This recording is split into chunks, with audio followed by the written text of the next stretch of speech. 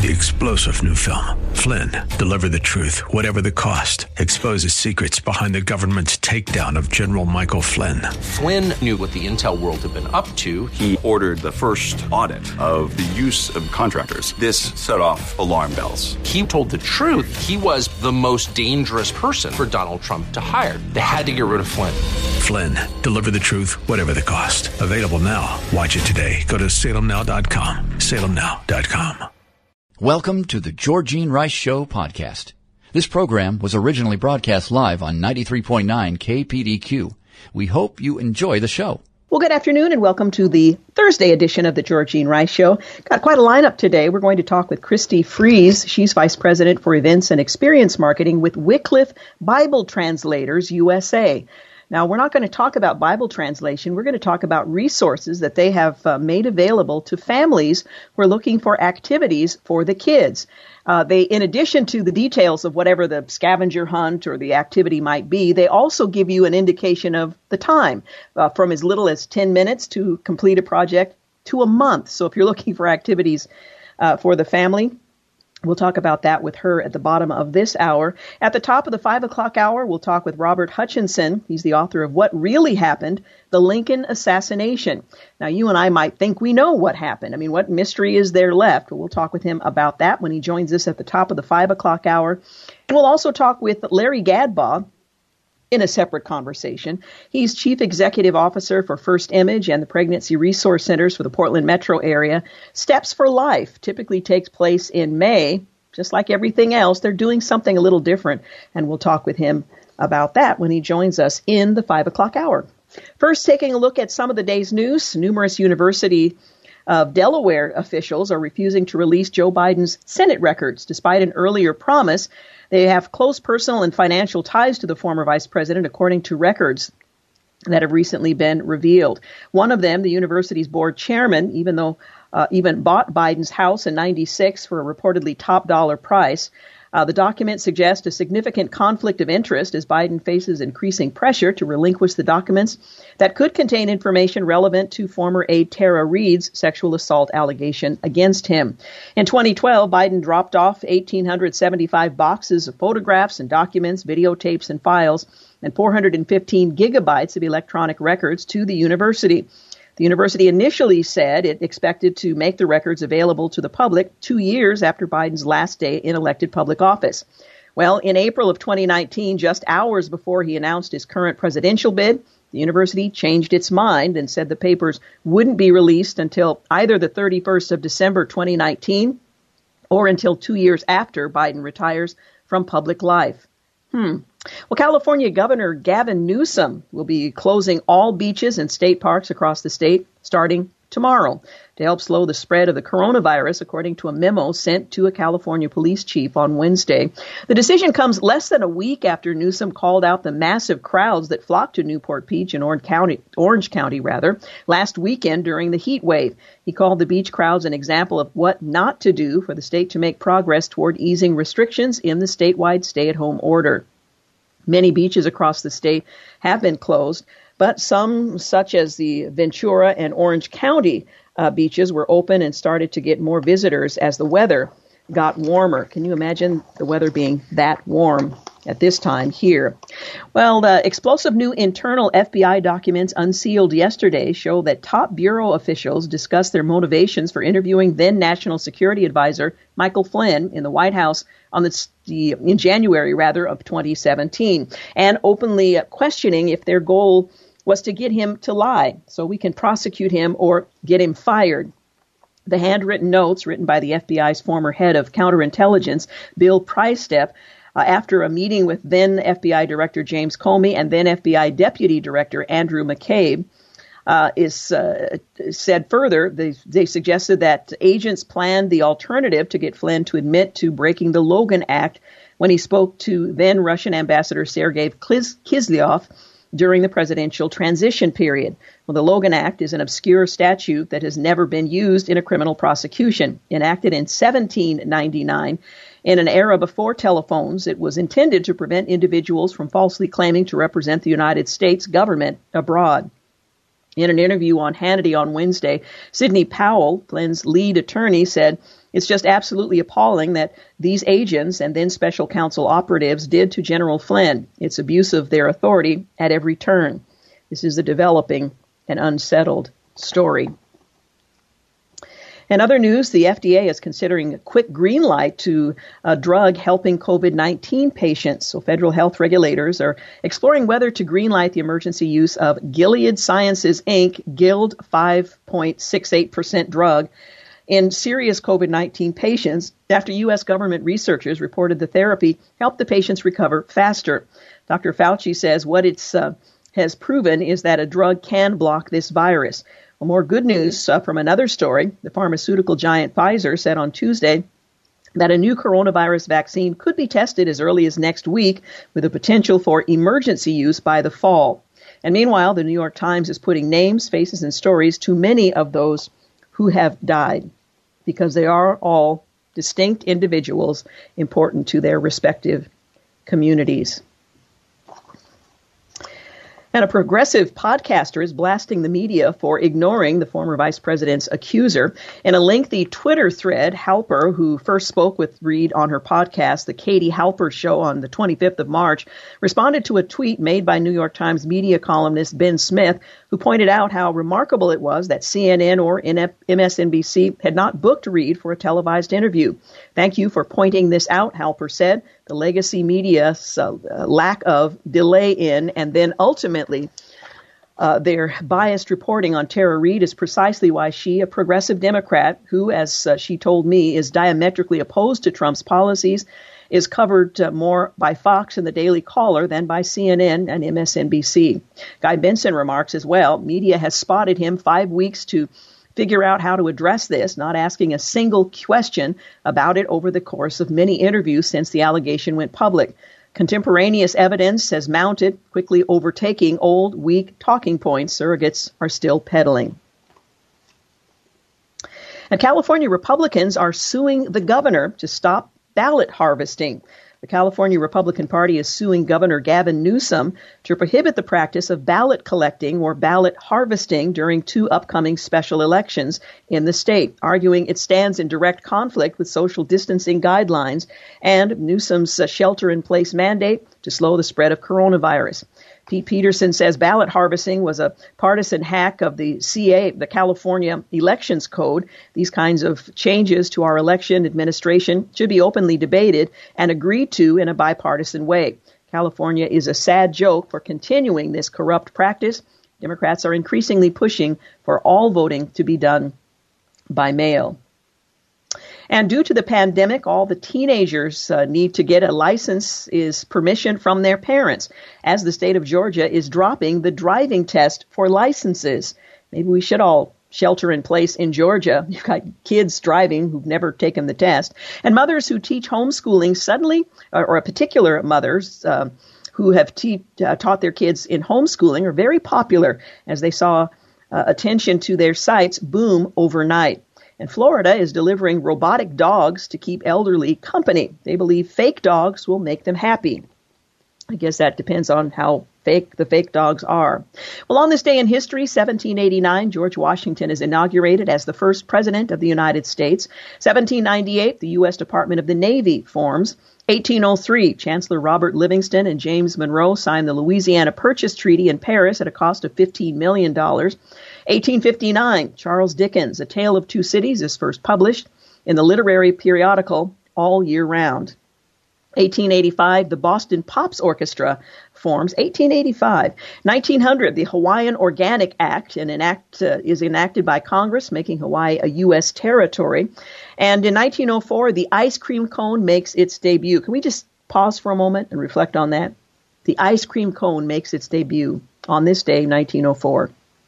1939, the New York World's Fair opens, and in 1939, Lou Gehrig sets the Major League Baseball record, playing his 2,130th consecutive and final game for the New York Yankees. 1945, Adolf Hitler commits suicide along with his new wife Eva Braun in the Führer bunker in Berlin as the Red Army captures the city. 1952, on this very day, Mr. Potato Head is the first toy advertised on television. 1972, Arthur Godfrey Time ends a 27-year radio run, and finally, in 1989, on this very day in history, the World Wide Web is first launched in the public domain by European Organization for Nuclear Research, or CERN, scientist Tim Berners-Lee. Hey, you're listening to the Georgene Rice Show. Later this hour, we're going to talk with Christy Fries. She is the Vice President for Events and Experience Marketing with Wycliffe Bible Translators. And we're going to talk about a resource they're making available to you and your family to help keep the kids occupied in meaningful ways. So stick around for details on how you can avail yourself of this great resource. You're listening to the Georgene Rice Show. You're listening to the Georgene Rice Show podcast. It's aired on 93.9 KPDQ. Welcome back. You're listening to the Georgene Rice Show. Well, the Office of the Director of the National Intelligence confirmed on record for the first time on Thursday that the U.S. intelligence community is, in fact, investigating whether the coronavirus outbreak started as the result of an accident at a laboratory in Wuhan, China. Well, China's mishandling of the outbreak, complete with widespread allegations of cover-ups and flat-out lies, has damaged its credibility and standing on the global stage and could hit the country much harder than expected as nations around the world begin to restart their economies. The FDA says that it's working on, as quickly as possible, to make the coronavirus treatment remdesivir available to COVID-19 patients, a spokesman is saying. The drug, which could shorten the recovery time of COVID-19 patients, is likely to receive emergency approval from the FDA, according to the New York Times. The antiviral, which is developed by Gilead Sciences, was previously used to treat Ebola patients. Meanwhile, British researchers who are currently conducting human trials of a potential coronavirus vaccine will know if it's effective by this summer, possibly as early as June, according to the chief executive of AstraZeneca, the pharmaceutical company that's working alongside Oxford University scientists in its development. Still, the news was bleak on Wall Street. More than 3.8 million Americans filed for unemployment last week, the Labor Department reported today, as the tidal wave of job losses triggered by the coronavirus pandemic continues to grow. The new report, which covers the week ending April 25th, pushes the 6-week total of job losses since states adopted strict stay-at-home measures to 30.2 million. And for those more than 30 million Americans who find themselves unexpectedly unemployed due to the coronavirus pandemic, or the hundreds of thousands silently grieving the loss of a loved one in isolation, expect to see a transient increase in the number of people reaching out for mental health help, one expert says. And President Trump today took aim at Sweden's decision to not order lockdowns in response to the coronavirus pandemic, insisting the U.S. made the correct decision with its shutdown strategy. The president's comments came after the World Health Organization praised the Scandinavian country's more moderate approach. And protesters gathered for a rally against the extension of Michigan's strict anti-coronavirus measures this morning, even after Facebook deleted 2 separate event postings for the rally, with demonstrators railing against Governor Gretchen Whitmer's actions to fight the coronavirus as state lawmakers weighed whether to extend an emergency declaration. And the USNS Comfort military ship is leaving New York City and returning to Norfolk, Virginia, after treating only 182 patients. The territory surrounding Australia's capital city of Canberra has become the first of the country's 8 states and territories to declare itself free of all known coronavirus cases. Congratulations to them. And the Transportation Secretary, or rather Security Administration, or TSA, has announced that the novel coronavirus has infected 500 federal employees to date. While 208 employees have recovered from COVID-19, the viral disease has tragically claimed the lives of 5 others. And more than 70% of federal prisoners examined for the coronavirus nationwide have tested positive. Remember that population in your prayers. Well, the Office of the Director of National Intelligence confirmed on record for the first time that the U.S. intelligence community is investigating the origin of the coronavirus outbreak. That's the word I'm searching for. Well, the entire intelligence community has been consistently providing critical support to U.S. policymakers and those responding to COVID-19, which originated in China. The intelligence community also concurs with a wide scientific consensus.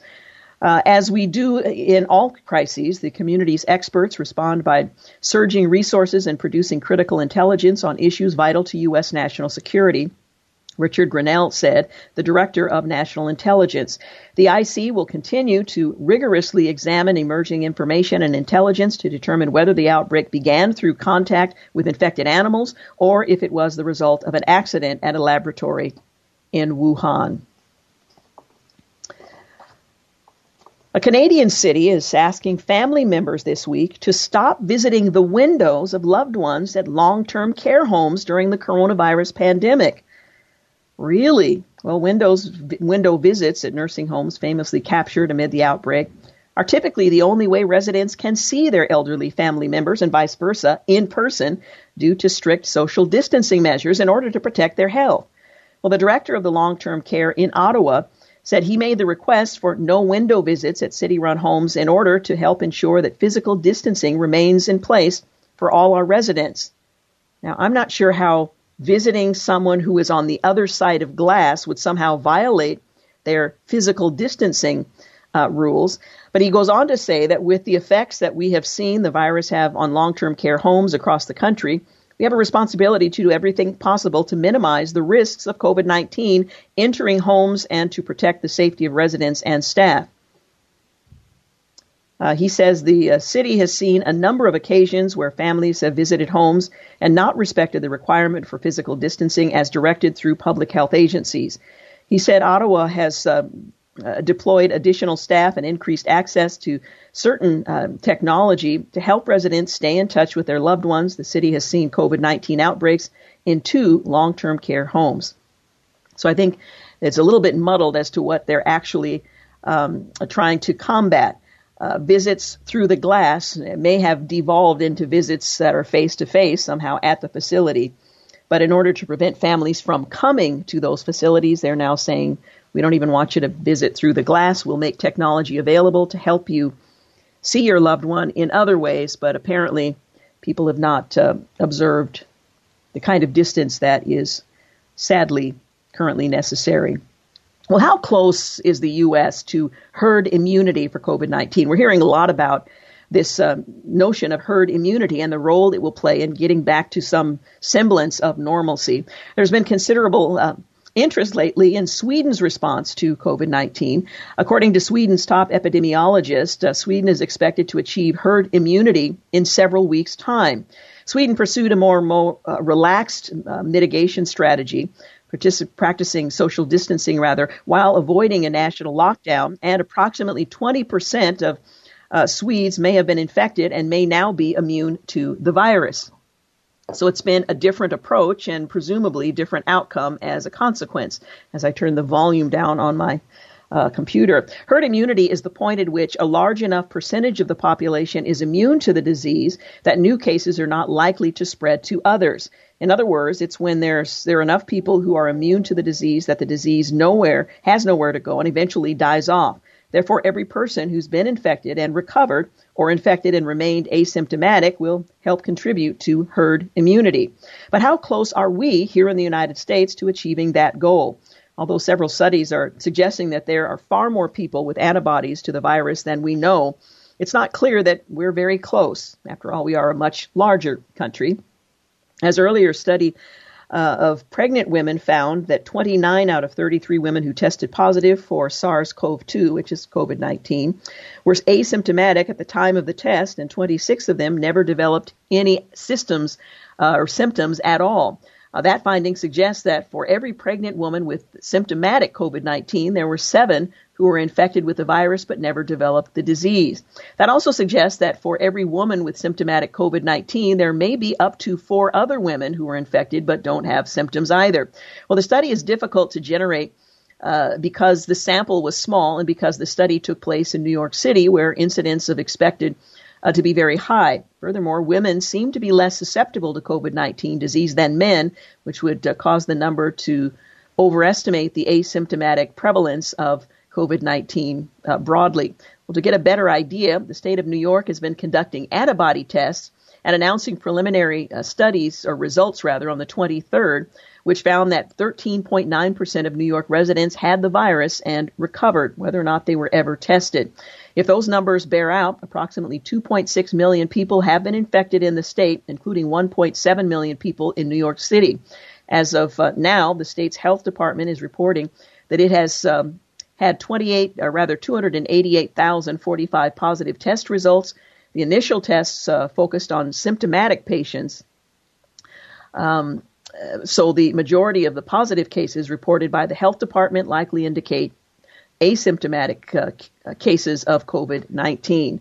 So we will eventually reach, presumably, that kind of herd immunity, but apparently we are not there yet, not close to there yet. And if New York is the sample that gives us an indication, it's going to take a little more time. Hey, you're listening to The Georgene Rice Show. We need to take a quick break, but we'll be back in just a few moments, so do please stay with us. Also, we'll talk with Christy Fries with Wycliffe Bible Translators USA with resources for families to get through this pandemic with some great activities, so stay with us.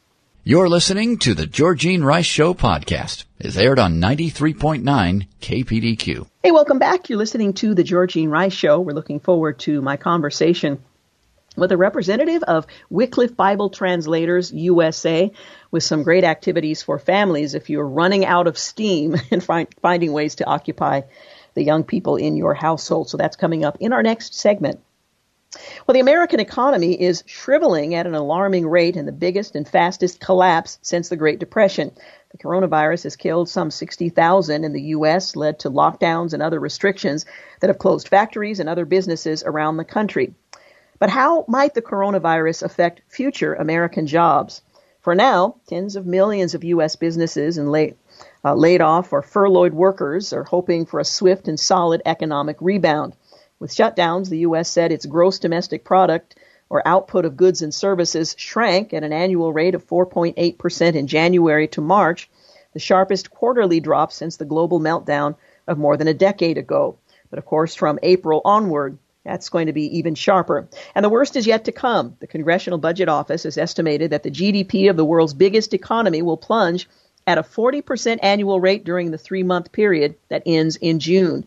Now, that would be by a breathtaking margin, the bleakest quarter since such records were first compiled way back in 1947.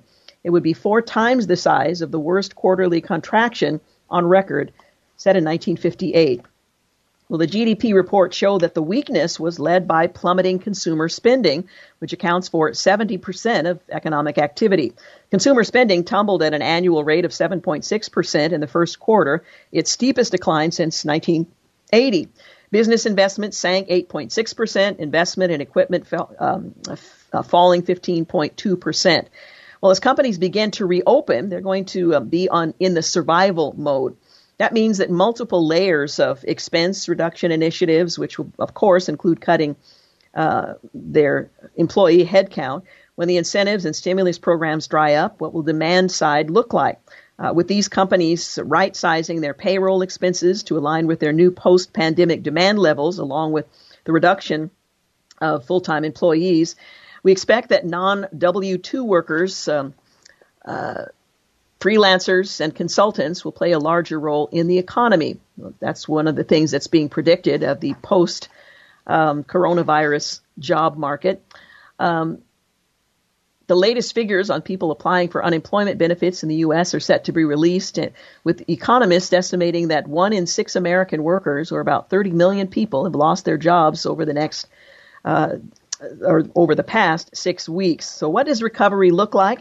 Well, it all depends on how fast demand ramps back in with each company's industry. We can expect unemployment to rise significantly, but even with a potential 10 to 20% unemployment rate, there's still 120 million to 140 million jobs that will need to be staffed. People are still going to be hiring. Labor and brains are still in demand. It's simply be that much more competitive. The biggest difference we'll see is the days of writing your own resume and winging it will absolutely be a thing of the past. Experts suspect that those with professionally crafted marketing documents, resumes, cover letters, LinkedIn profiles will get the interviews, and those who truly understand how to convey the value of their expertise and experience in person and on paper in terms that will resonate loudly with hiring managers will be getting the interviews and offers. Effective marketing of human capital will need to become the new normal. So you might want to spend some of your time preparing for that if you anticipate being in the job market with all of that coming in the future. Taking a look at the latest update here in the state of Oregon, one of the things that we're hearing is that restaurants may be asked to keep records of the patrons who eventually come back into their facilities, the names of the people eating in their restaurants, in order that there can be tracking done. Well, in terms of the raw numbers, Oregon's death toll, 101 deaths to date, 2,400 cases in the state of Oregon. More than 3.8 million Americans filed for jobless benefits last week, roughly 30.3 million Americans. Oregon restaurants, as I mentioned, may be asked to consider keeping the names and contact information and dates of visits of patrons as part of the state's effort to reopen parts of the economy.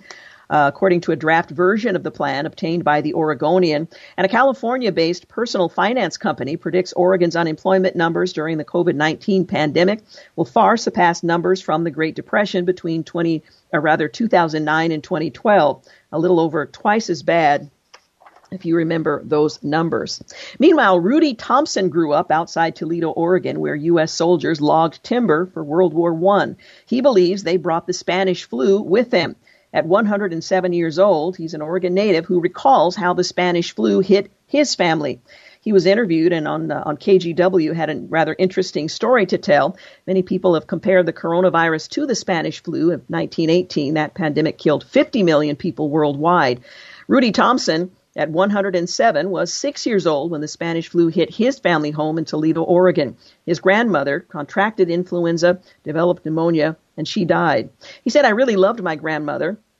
He graduated from Oregon State University, now lives in Grass Valley, California. He really missed her so much at the time and even now. Not long before his grandmother became ill, 2 trains rolled into town from East Coast. They were carrying soldiers and possibly the Spanish flu. The men were with the U.S. Army's Spruce Production Division, tasked with producing timber used to build planes during World War I. They had to learn logging from scratch, he says. With a chuckle, the peaceful little valley all of a sudden became teeming with life. Thompson said the soldiers would often visit his grandmother's farm, which was next door to his house. He recalled his grandmother had a player piano, which the soldiers enjoyed. They'd bring their instruments, banjos, guitars, and such. There was a big sing-along, and he really enjoyed that. Well, looking back, he believes one of those soldiers gave his grandmother the Spanish flu. Research suggests the virus originated in New York and was first detected among U.S. military personnel. Where else could you have come up with this except for the soldiers, he speculates, looking back. There was no social distancing back then, but there is today. Thompson is thankful for everyone observing that practice, including his 73-year-old son, Gary, who's been staying with him since March. At my age, I'm pretty sure it would be the end of me. Thompson credits good genes and a healthy diet, rich in fish and produce, for his longevity. He eats lots of vegetables.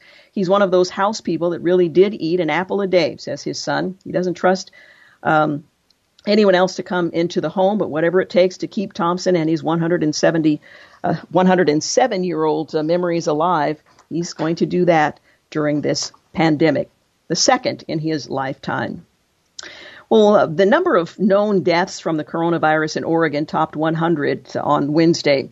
The Oregon Health Authority reported 61 new cases of the coronavirus and 2 deaths, bringing the total to 101. Of almost 55,000 people tested, 2,446 results were positive. All those who died in the state from the coronavirus had underlying health conditions, according to the Oregon Health Authority. Almost 60% of cardiovascular disease, or rather had cardiovascular disease, according to a table published by the Oregon Health Authority late Tuesday. The data, based on case interviews and medical records of 73 people who died, marked the first time the agency specified what the underlying conditions have been. It does show the insidiousness and severity of this disease and how much it attacks the body. That's a quote from Jonathan Modi, spokesperson for the Oregon Health Authority. A person who died may have had more than one underlying condition, the OHA noted. The second highest underlying medical condition after heart failure was a neurological or neurodevelopmental issue. Neurological disorders include epilepsy, Alzheimer's disease, cerebrovascular disease, including stroke, multiple sclerosis, Parkinson's disease. Other underlying conditions, and again, we're talking about the state of Oregon, included diabetes in 33% of the cases, lung disease, 29%, kidney disease, 25%, 18% with compromised immune systems and liver disease. This is the Dawn Nolt, who's an associate professor of pediatrics of the Division of Infectious Disease at OHSU in Portland, said she's not surprised that disease of major organs and poor immune system are a factor in so many deaths. But again, the number one underlying condition in the state of Oregon, heart disease for those who lost their battle with the coronavirus. Hey, you're listening to the Georgene Rice Show. We're going to talk with Christy Fries in just a few moments. She's Vice President for Events and Experience Marketing with Wycliffe Bible Translators. Interestingly enough, they have provided a resource for families to help keep their young people in the household, the little ones and the not-so-little ones, with activities that can take as little as 10 minutes to complete to a month. So if you're looking for creative ideas, we'll tell you more about that when she joins us in just a few moments. You're listening to The Georgene Rice Show. You're listening to the Georgene Rice Show podcast. It's aired on 93.9 KPDQ.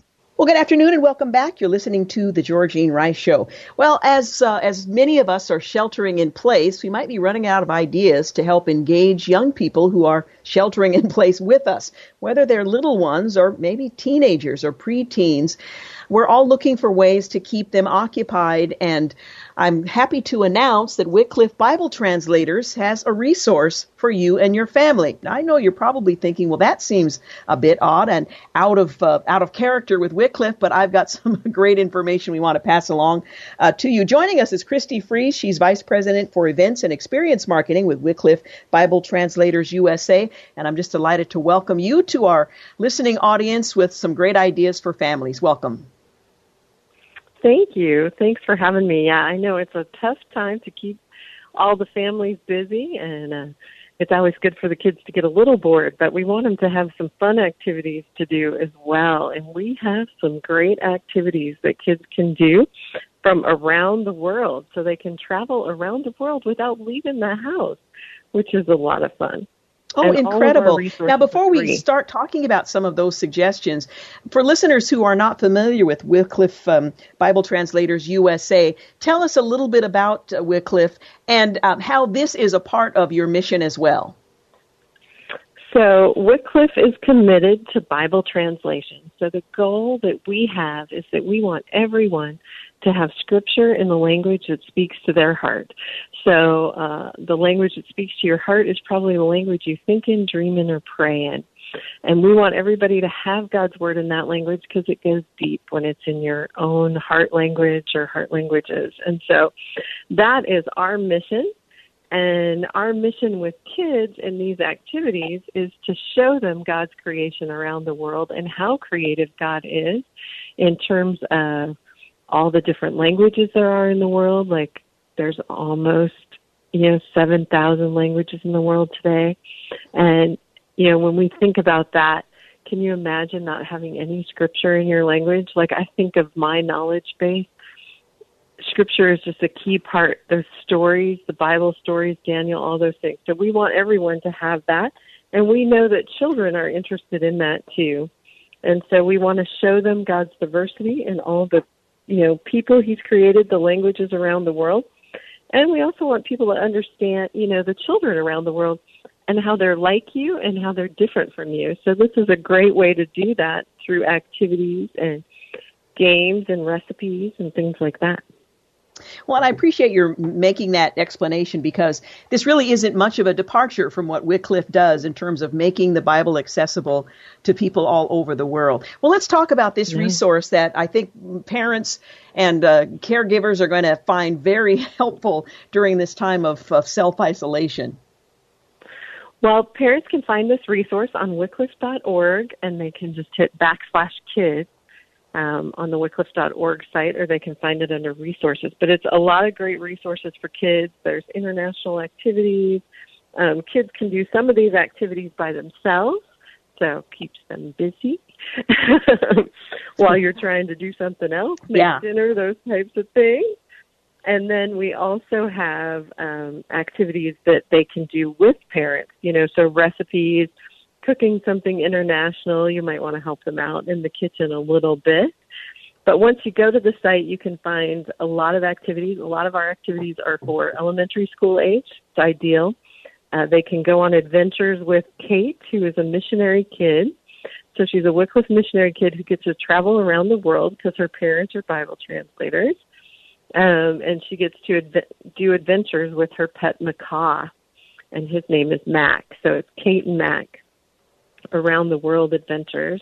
And we have lots of free downloadable activities. An example is a decoder. So they kind of learn about Bible translation that way. So it's decoding activity. They can decode the scripture verse in a different language, and that's always a fun activity to do. I remember loving decoding activities when I was a kid, too. And then we have an around-the-world scavenger hunt that families can do together.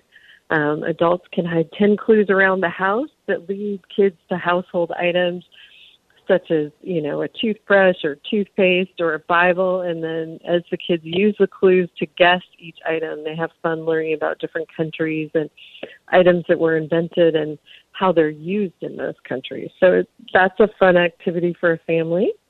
And we also have a safari activity that you can go on with our Kate and Mac book. And so kids can learn different things using our translation needs and 3D activities, and they can make and cut and color 3D animals such as a giraffe, an elephant, and a rhinoceros.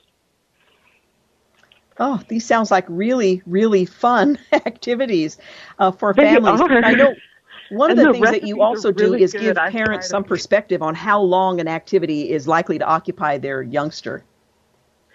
Well, it depends on the age of the kids, but yeah, it would vary. I think the elementary school, the scavenger hunt could take a little longer depending on the kids and the clues you give them. And, the decoding activity, some kids I see finish that in like 5 minutes, especially if they know their scriptures really well. They get a couple words and they're like right there. But some of them, it takes a little longer. So lots of fun activities, but there's endless activities on the site, so it could keep them busy for hours. Which I think a lot of parents are looking for right about this time, who have by now exhausted their resource and creativity and trying to respond to kids who say, I'm bored. Right. Yeah. I'm bored. Yeah. That favorite line. Yeah. Now, one of the things you mentioned is the opportunity for cooking. Tell us a little bit about that. So we have some recipes out there. So we have international recipes for kids to try. And so there's a recipe book that's a digital download, so you can try different recipes from different places. And I can't remember one of them right now, but that's funny. But there are lots of really good ones. I know I tried one. We made Samoas, and those were really good. So some of them are a little trickier and they need mom and dad's help, but some of them, if your kids are good in the kitchen, you could let them present you with a good dinner. Yeah, I just opened one that's America's Tres Leches cake, which is one of my favorites. Oh, yes. There's a recipe there with an illustration and a fun thing for kids to download and make. Yes, and Tres Leches cake is so good. And so if they've never had that, that's a really fun thing to try. And maybe even if they've had it, it's a fun thing to try to make as well. So yeah, make for yourself. One of the things I appreciate about all of these resources is that it encourages kids to look outward. I mean, we're so preoccupied with our own situation and what's happening to us, but to think about the wider world at this time, I think it can be very healthy and gives kids an opportunity to broaden their perspective. Definitely. One other fun thing that we have coming up is a story time on May 15th. So you could mark your calendar, save the date for Storytime Live, Wycliffe Storytime, at 11 a.m. Eastern. So different time for you guys. But you could still catch it on Facebook. And so our children's book, Kate, Around the World with Kate and Mac, A Look at Languages, will be read by our author, Melissa Paredes. And they'll learn a few language groups and get to be part of it, and they'll see it from our Wycliffe Discovery Center, which is an awesome place to join us at. And you could also, on our Facebook page, check out a Discovery Center tour. So you're not going to travel to see our headquarters here in Orlando right now, but you could travel through Facebook Live and visit us and watch the tour of the Discovery Center with our tour guide, and it's just 25 minutes, just under 25 minutes that it would keep the kids busy from start to finish. So that's a great way for the whole family to learn about Bible translation, or, to make dinner while the kids are watching it. Oh, absolutely. Well, again, this is such a great resource that I think most of us are completely unaware of.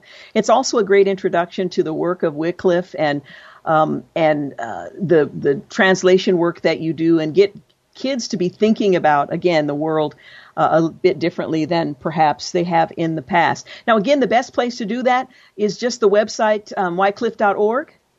Yes, right there at wycliffe.org/kids. Excellent. Well, thank you so much for introducing this resource. Yes. I know it's going to be a blessing to lots of our families who are listening and trying desperately to occupy their kids' imagination with things that are healthy and fruitful. Yes, and it's so much fun. Kids really love it. We have kids who love to play with Kate and Mac and travel around the world. So thanks so much for having me. Oh, absolutely. Just one final question. Is there a prohibition against adults maybe pursuing some of these things? I'm just asking for others. No, there is not a prohibition against adults pursuing these things. And we also have some devotionals for adults as well. We do have 2 books out, but our latest one is A Journey with the Word, and it has devotionals in it, just 1 page long a piece. So it's 56 true stories that they can partake in. We have storytellers like Bible translators from Wycliffe, but also other storytellers that they may know, like Craig Rochelle and Aaron Schutz. Excellent. Well, thank you so much, Christy, for telling us about this resource, and I know it's going to be a blessing to all of us. Well, great. Thank you for having us share. We're very excited about them. Well, stay safe, and I look forward to our next conversation. Yes, me too. You take care and stay safe as well. Thank you. Hey, you're listening to the Georgene Rice Show. We've got news and traffic coming up at the top of the hour. When we return, we're going to talk with Robert Hutchinson. He's the author of What Really Happened. It's a series, and this is the inaugural edition, The Lincoln Assassination. If you thought you knew, you might be surprised to learn what you don't know. You're listening to the Georgene Rice Show. You're listening to the Georgene Rice Show podcast. It's aired on 93.9 KPDQ. Hey, good afternoon, and welcome to the second hour of the Georgene Rice Show. Glad to have you with us. Later this hour, we're going to talk with Larry Gadbaugh, Chief Executive Officer of First Image and Pregnancy Resource Centers. Their Steps for Life is coming up this year, a little bit different, just like everything else. We'll tell you more about that later in this hour. Well, every one of us thinks we know what happened at the Lincoln assassination. But the question my next guest raises, do we really? Well, after 155 years, in fact, the anniversary was earlier this month, a multitude of unsolved mysteries and urban legends still surround the assassination of Abraham Lincoln, and many history books present these as facts. Well, award-winning pop history author Robert Hutchinson, he takes a new look at the case and explores what really happened at Ford's Theater on the night of April 14th, 1865, and the inaugural title of What Really Happened series, What Really Happened, The Lincoln Assassination. In those final weeks of the Civil War, Washington was boiling over with animosity and recriminations, culminating in a renowned actor assassinating the President of the United States. Well, there were rumors, as one would expect. Scandals spread. Eyewitnesses testified. The truth was hard to discern then, so how can we know what really happened 155 years later? Well, my next guest, he sifts through the mountains of primary sources. He debunks urban legends to present, well, straightforward answers to our pressing questions. Richard Hutchinson is an award-winning writer, speaker, and author of numerous books of popular history, including The Dawn of Christianity, When in Rome, and The Politically Incorrect Guide to the Bible. The general editor of the What Really Happened series, he gives talks on historical topics to groups throughout the U.S. and Europe, and blogs at roberthutchinson.com. He joins us today to talk about his latest in the What Really Happened series, the inaugural issue, The Lincoln Assassination. Robert Hutchinson, thank you so much for joining us today. Thank you, Georgene, for having me on your show. Well, this is a provocative title because I think if you were to ask most Americans what happened, we would rattle off a series of facts, believing that we know what happened. So what more could we possibly learn about what happened? So this is designed to provoke us into thinking, do we really know what happened? What motivated you to take on this subject? Were you skeptical from the beginning, or did you begin research that eventually led to the question being asked? Well, when we originally pitched the series, What Really Happened series, the whole idea was to cut through all the scholarly controversies and the disputed details that surround many historical events and get to the truth of what we actually know or could reasonably prove from historical documents and evidence. And I was attracted to this story in particular because many Americans aren't aware of how similar the political environment of the time was to our own day. We talk about how America is divided, and Republicans are battling Democrats and so on, and everybody is attacking the President of the United States and so on. It was exactly the same thing in Lincoln's day. People don't really realize how hated Abraham Lincoln was in his own time by at least half the country. And, there was fake news. There was all sorts of scurrilous things being done on both sides. The Republicans and the Democrats were at each other's throats. Nothing seemed to be able to get done. And I just thought that this was a good story to retell because there's so many similarities with our own era. Well, and it certainly is a fascinating story, just on its face, when you have the assassination of a sitting president at the most volatile time in our nation's history. There's just something fascinating about the details that we may think we understand or may not have considered very deeply. So I think it's just an interesting subject regardless. Now, let me ask you to talk a little bit about John Wilkes Booth. He was sort of the Brad Pitt of his day. He was well known as an actor. He had decided to partner with the Confederacy. But tell us a little bit about him and his background. Yeah, he was a strange duck. I mean, the people that knew John Wilkes Booth thought he was the nicest guy they ever met, one of the most generous, kind, funny people. Even after the assassination, his friends continued to sing his praises, even when it was very dangerous to do so, because he was one of the most hated man in America. He came from a family of Union supporters, people that voted for Lincoln, that were strong abolitionists and opposed slavery. He was raised in Maryland, but his family spent most of their time in the North in New York City. He came from a family of actors and poets, and one of his brothers became a doctor. So he was unusual in that he was kind of going against everything his family stood for by his embracing of the Confederacy and his support of slavery. So he was kind of the odd duck in the family. And he was extremely famous. He was the George Clooney or Brad Pitt of his day. He made about $500,000 a year from acting. He was very famous. And so for him to do this was just one of the most shocking things the country had ever seen. Was there a mitigating circumstance that led to his initial agreement to partner with the Confederacy in kidnapping Lincoln? Was there an event, a story, fake news that sort of was the thing that said, okay, I'm going to go further than just oppose this president? Yes, if there's one thing I contribute to the story, I think, is by emphasizing the fact that isn't really highlighted in most Lincoln books, was that Booth got into a fight in New Orleans. He went down to New Orleans, which was occupied by the Union, to go to a theater down there, and he was shooting off his mouth, as he usually did, attacking Lincoln and the Union and everything. And unbeknownst to him, there was a Union soldier at the party. And the guy called him a coward to his face and said that if he had these convictions, if he had any manhood at all, he'd be wearing the uniform of the Confederacy and have a rifle on his shoulder. He was nothing but a low-down coward. And they almost got into a gunfight and killed each other. And that stuck in Booth's craw for months. He realized that he was just a talker, and he hadn't done anything to fulfill those convictions. And so he decided he had to do something big for the Confederacy, and his first plan was to kidnap Lincoln and to hold him hostage to free Confederate prisoners that were held in Union prisons. And as the war wore on, that became increasingly a moot point because the Confederacy was pretty much losing the war. And so he decided that he had to do something even bigger and basically a coup that would eliminate the leadership of the entire Union government in one fell swoop by assassinating not just Lincoln, but also the Vice President and the Secretary of State, and then perhaps even Ulysses S. Grant, the head of the military. Now, was this a major departure from what was originally thought to be a plausible plan by the Confederacy? Did they have a hand in the assassination plot? That's a very good question. In fact, that's the $1 million question. There's evidence in both directions. Booth was certainly aided by some Confederate couriers and sympathizers like John Surratt Jr. and Thomas Harbin. He met with Confederate agents during a trip to Montreal, and they gave him contacts in Maryland.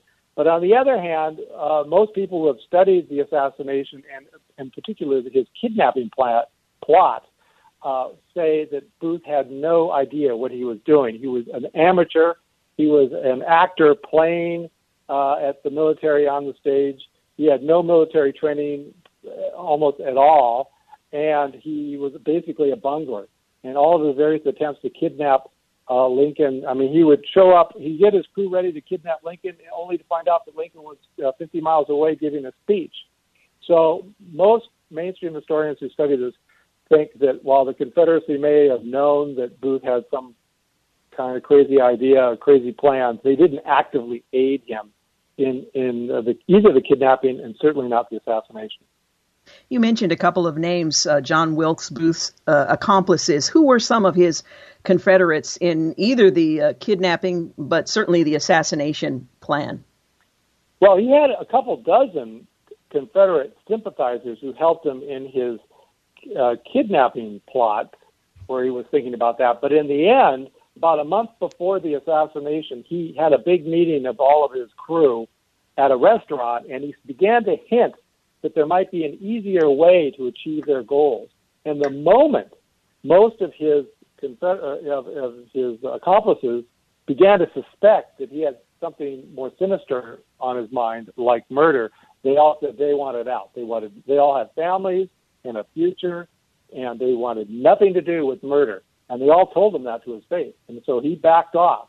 And in the end, he was left with only 3 impoverished followers who basically did what he said because he paid them. One was a guy named David Harold, who was a pharmacist assistant. Another guy was a former Confederate guerrilla leader named Lewis Powell. And the third was a German immigrant named George Atzerodt. And they were the only 3 that were actually executed by the federal government for their role in the assassination, along with a woman, Mary Surratt. It was a very controversial decision, her being included in that. But in the end, the Union government was actually fairly restrained in that they only really meted out harsh justice to the people that were with Booth at the very end. We're going to continue our conversation, but I do need to take a quick break. You're listening to The Georgene Rice Show, and we're talking about a fascinating book, The Lincoln Assassination, What Really Happened. It's the first in a series of books in the same vein. Interestingly, it tells us what we know as well as what we don't know, some things that are still a mystery. We'll continue our conversation with its author, Robert Hutchinson, in just a few moments, so do stay with us. We'll be back. You're listening to the Georgene Rice Show podcast. It's aired on 93.9 KPDQ. Welcome back. You're listening to the Georgene Rice Show, and I'm continuing my conversation with the author of What Really Happened? The Lincoln Assassination, written by my guest, Robert Hutchinson. This is the first in a series of books with the same question being posed to various historic events. And it's really fascinating to learn about the key players, the backgrounds, the histories, and some of the events that took place leading up to and following the assassination of President Abraham Lincoln. Now, is it true that Abraham Lincoln, as far as we know, that he had a premonition that his life was going to end, a premonition of his own death? And was that just that general sense that there is such tremendous hostility in the country that it's likely that I will either not survive it or that someone would take my life? Or how do you explain if, in fact, there was this premonition? Well, that's one of the many stories that I kind of seek to debunk. I mean, the story definitely grew in the telling between what people the actual eyewitnesses said happened versus things that were told 20, 30, or 40 years later after the events. And that is one of the sort of a myth that's going up, and it's almost in every book on Lincoln, is that Lincoln woke up in the middle of the night and he went downstairs in the White House and he saw himself lying in state in a casket. And that's when he knew that he was going to be assassinated. The problem is only one man, a self-appointed bodyguard, U.S. Marshal, in his memoirs written 40 years later, reported that Lincoln had told him that. Everyone else, his personal secretaries, his wife, people who work with him every day, the members of the cabinet, nobody reported Lincoln ever telling them about his dreams. And Lincoln talked about his dreams a lot. He listened to his dreams. He thought they were important, and no one reported that. However, it was true that everybody was worried about assassination. There was talk that there might be an assassination plot in the air. He had 80 letters in his desk with threats to kill him that he looked at every day, that he saw on his desk every day. So Lincoln certainly knew that an assassination was a possibility. But as far as the actual... Well, let's talk about the events that took place at Ford's Theater. How on earth did John Wilkes Booth manage to gain access to the booth where the sitting president of the United States, who was under tremendous pressure with fears surrounding the possibility of an assassination attempt, how did he gain access to that location in order to kill the president? Well, as you said, first of all, it was a different era. Anybody could actually visit Lincoln on Friday afternoons if they had a complaint or something that they wanted to tell him. He had an open office at least one day a week where ordinary people could see him. So it was a different era, although someone did take a potshot at him the year before, and so the government insisted that he have a military escort when he was going around town in his carriage. However, when he went to the theater, he thought that was too heavy-handed, so he insisted that he only have a police bodyguard. And there was a police bodyguard who accompanied he and his wife to the theater, but his name was John Parker. He was a notorious drunk, and he was last seen next door at the saloon next door to the theater. But there was a guy who was outside the door when Booth appeared, and Booth was, as like the Brad Pitt of his day, he was famous, so he had the run of the theater. He went to the theater. He was friends with the owners. He could come in whenever he wanted. Nobody questioned that.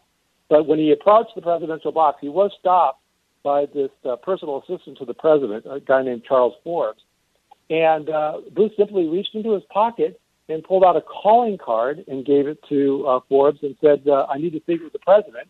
And Forbes assumed that he had an appointment and just said, okay.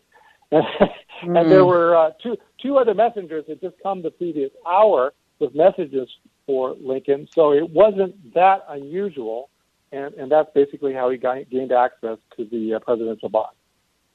Wow. How did, as you put it in the chapter, preparing for the performance of a lifetime, how did John Wilkes Booth prepare for his encounter with the president? Well, he prepared by getting ready to make his escape. He practiced his escape on his horse in the back of the theater. He knew exactly where he was going to go. And then he knew that he brought as his weapon a single-shot Derringer, and he knew that it might misfire, so he brought a knife with him as well as a backup weapon.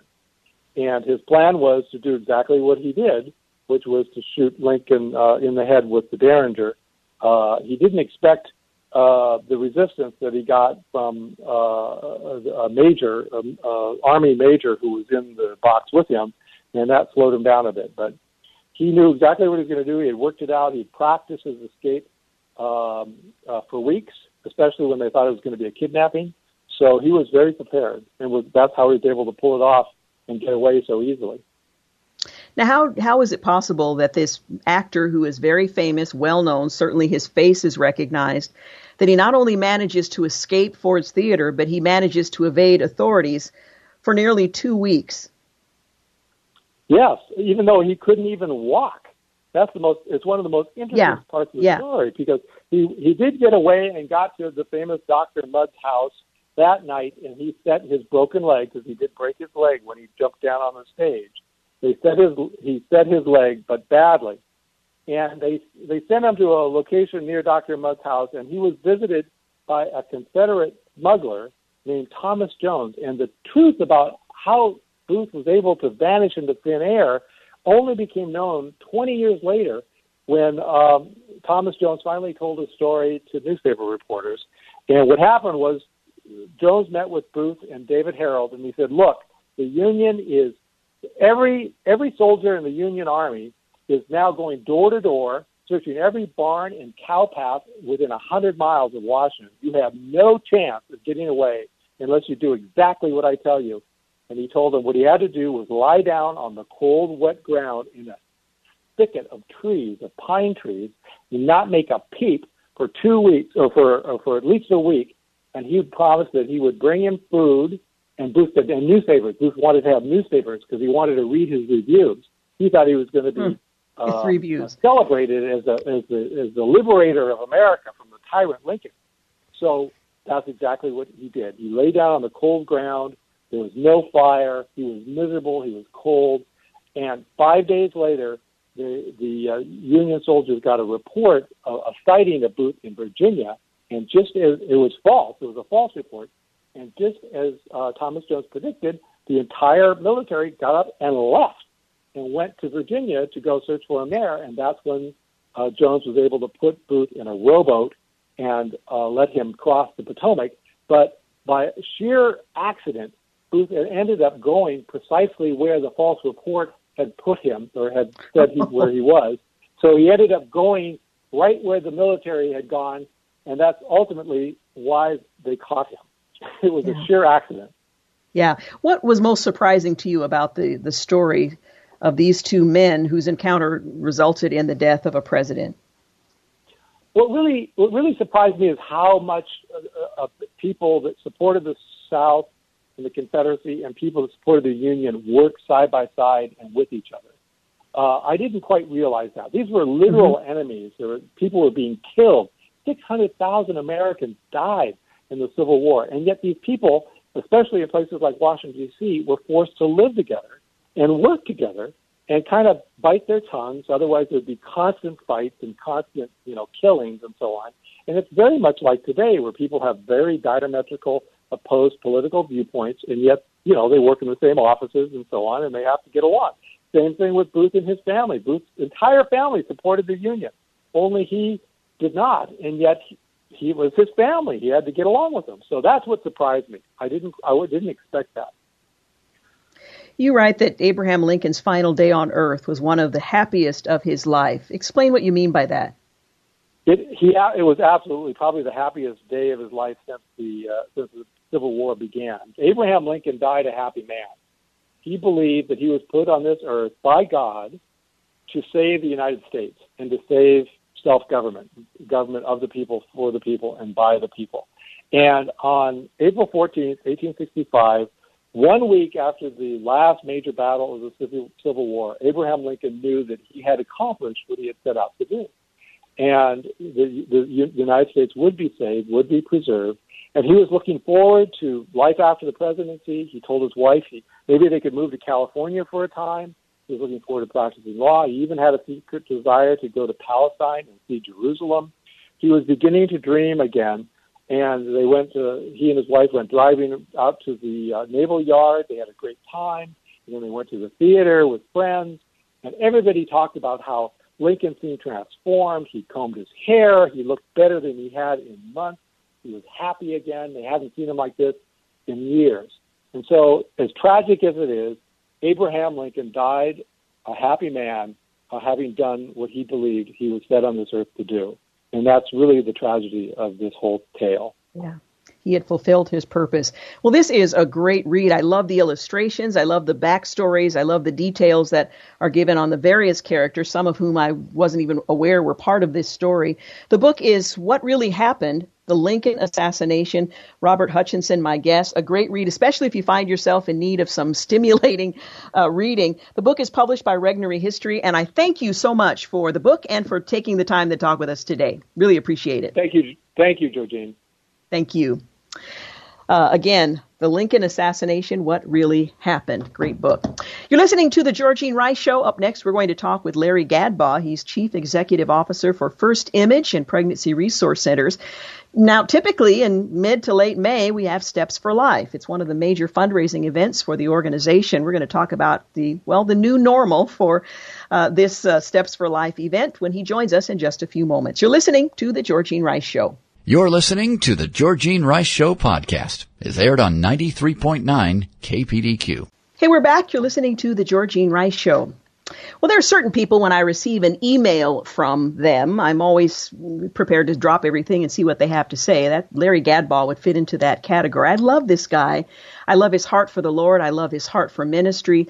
And I love to see what he has to write. In fact, I think I quoted him. It's been several weeks ago now when he made the point that we are all Monk now, that TV character. Well, I received an email from him yesterday pointing out that the annual event Steps for Life is going to be conducted, but in a little bit different way. And I wanted to make sure that you knew about that. So I invited Larry to join me to talk about Steps for Life 2020 that's taking place on May the 30th. And you might want to mark that date. In a little bit of a different way. So, Larry Gadbaugh, welcome. Well, it's always great to be with you, even virtually and remotely, Georgene. And by the way, before any further, it's May 23rd, not May 30th. What did I'm sorry. I'm looking right at May 23rd, and I must have misspoken. So I appreciate the clarification. May 23rd. I'll get that right. Well, we've been staring at so many screens lately. It's, I'm sure it's forgivable. Yeah, I don't know what day or month it is, but I can get May 23rd right.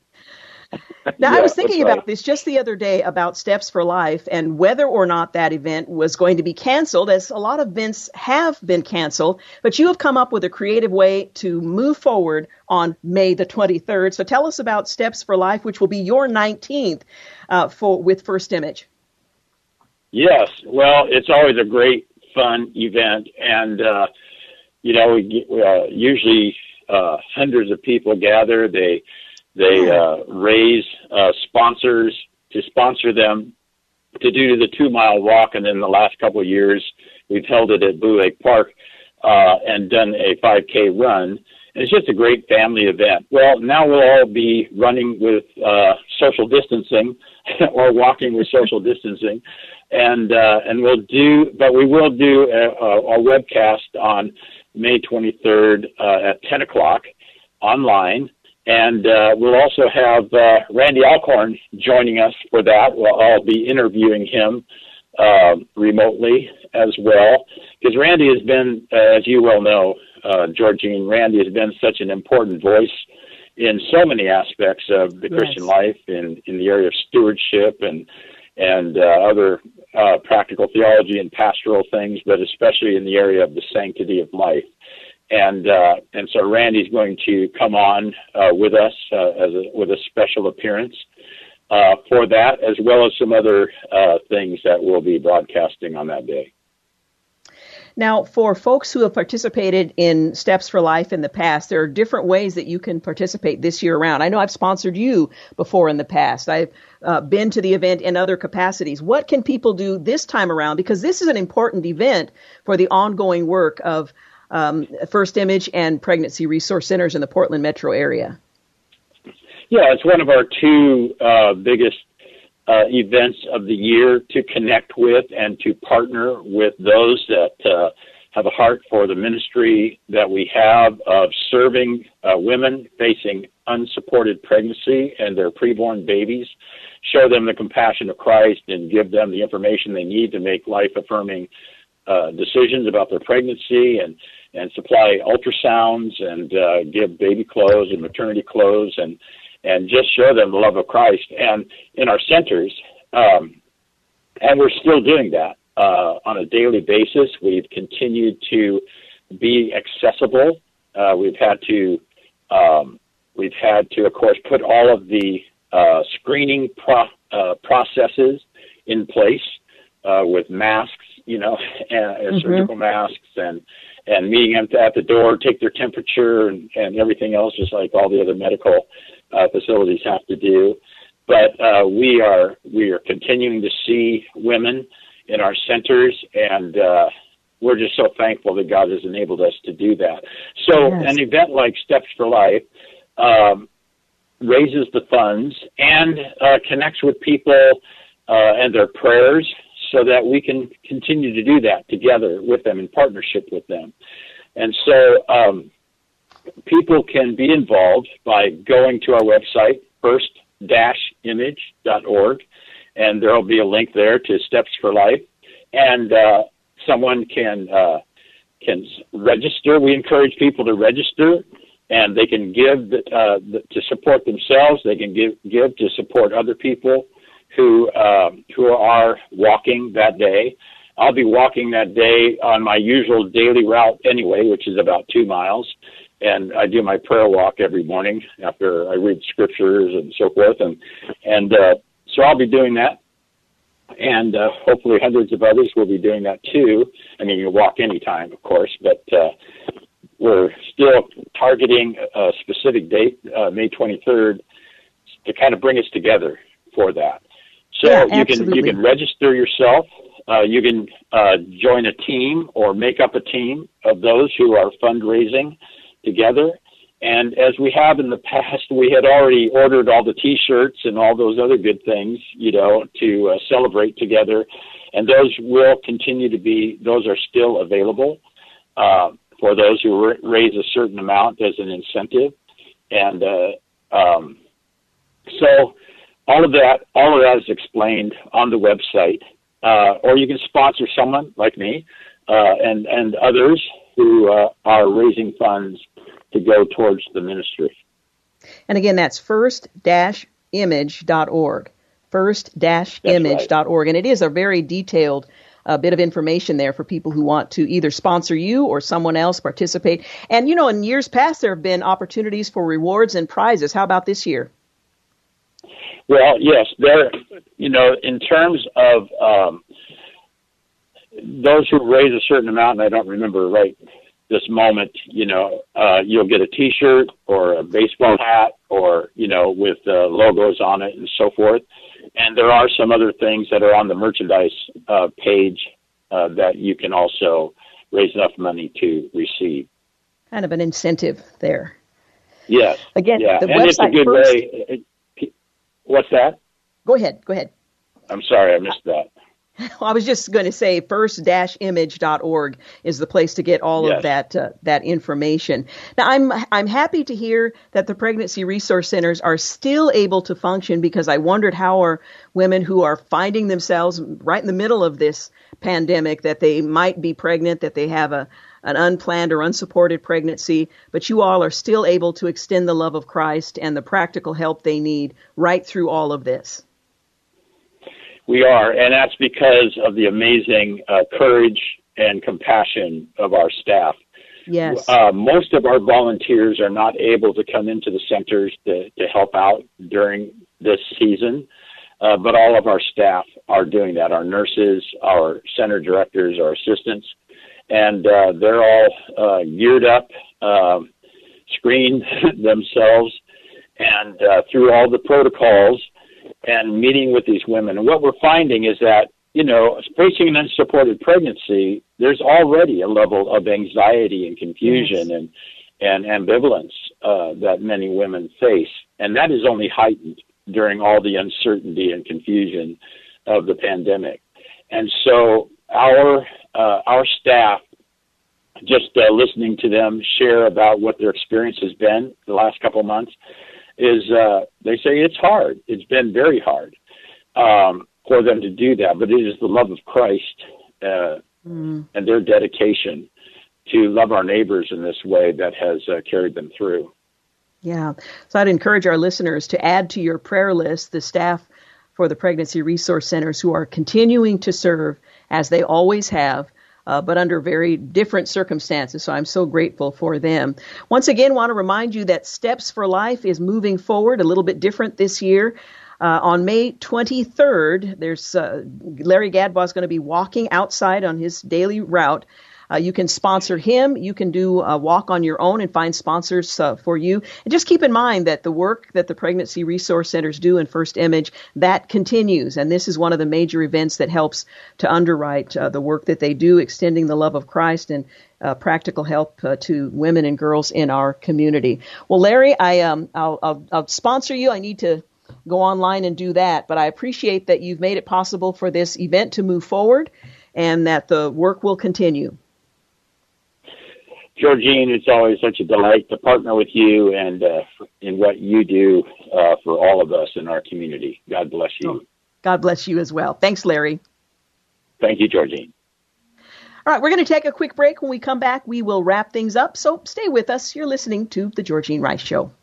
You're listening to the Georgene Rice Show podcast. It's aired on 93.9 KPDQ. Hey, welcome back. You're listening to the final segment of the Georgene Rice Show. And before I mention a couple of things, I want to remind you that if you're looking for a great opportunity to spend some time thinking deeply about the world beyond what's going on today with COVID-19, Salem Media Group, as you know, is now in the movie business, at least for the time being, by streaming No Safe Spaces, the documentary about free speech, featuring comedian Adam Carolla and nationally syndicated radio host Dennis Prager. It's one of 2019's top-earning political documentaries, but you probably didn't have an opportunity to see it, and many of the streaming services have said, nah, we don't like the political point of view. We're not going to make it available. Salem stepped up, and now you can see it.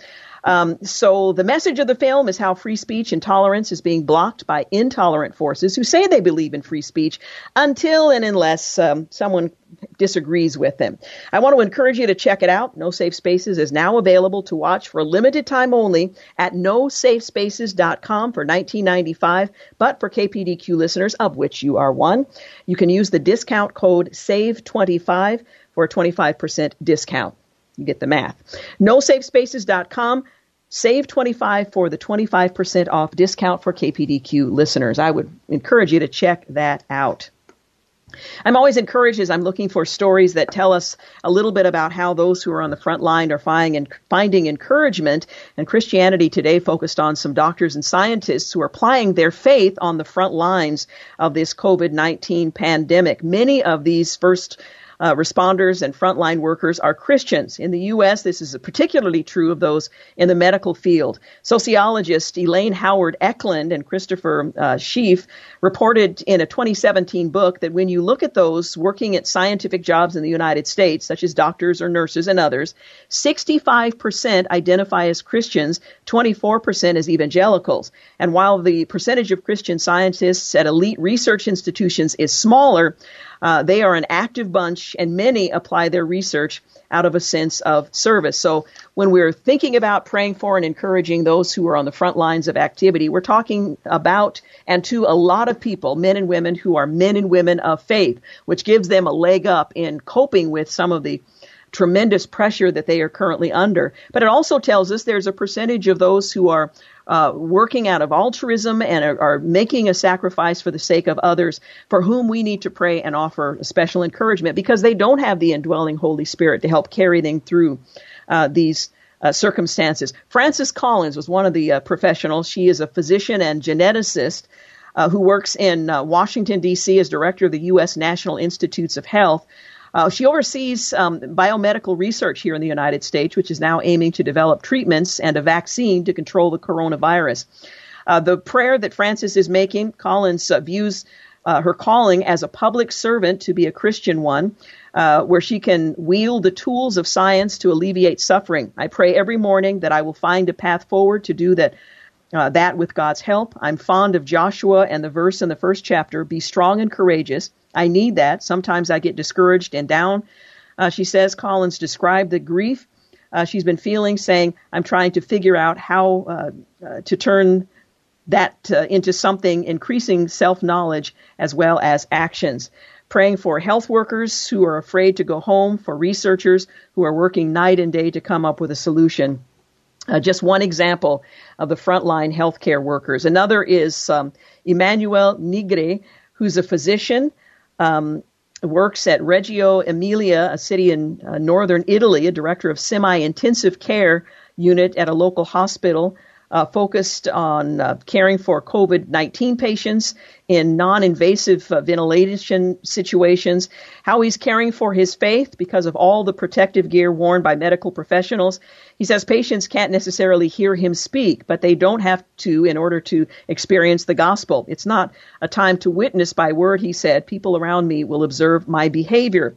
He shared a letter from one of his hospital patients, first patients. I personally felt a miracle in the sense that the Lord put me in the hands of these professionals who can do their job well and which in the end allowed me to embrace my loved ones. I will never forget those sweet eyes hidden behind, those plastic barriers. When I can get out of the house again, I will meet many people, maybe even some who saved my life, but unfortunately I will never be able to recognize these people. I will not know who they are, but my thoughts will go to them forever. To them I will owe the most precious good, life, and to all of them I say, thank you. Jesus had sweet eyes, Matthew 9:37, and this doctor who's treating those patients says this: it's almost impossible to speak to my patients now, but they need our sweet eyes. We need to pray to show empathy. I don't know, it's just encouraging to me to hear the stories of those who are serving as medical professionals, many of whom, in fact, I would go so far to say in the United States, most of whom are followers of Jesus. So keep that in mind as you are encouraging them in various ways and praying for them and their colleagues. Tomorrow we're going to take a look at the lighter side of the news, so I hope you will join us to do just that. We'll also share our interview of the week that will be full of ideas for you and your family during this lockdown and things you can do to enjoy one another and maybe even convey an important lesson or two along the way. I want to thank James Blend for producing, Clark Hilton for engineering, and Dan Rice for the use of his office. Thank you for making the Georgene Rice Show part of your day. Have a great night. Thanks for listening to the Georgene Rice Show podcast. If you'd like to download a podcast of the show or would like more information on today's guests, please visit the show at kpdq.com or on Facebook. Follow the show on Twitter at GRiceShow and like us on Facebook. And join us live every weekday at 4 for more critical thinking for critical times on 93.9 KPDQ.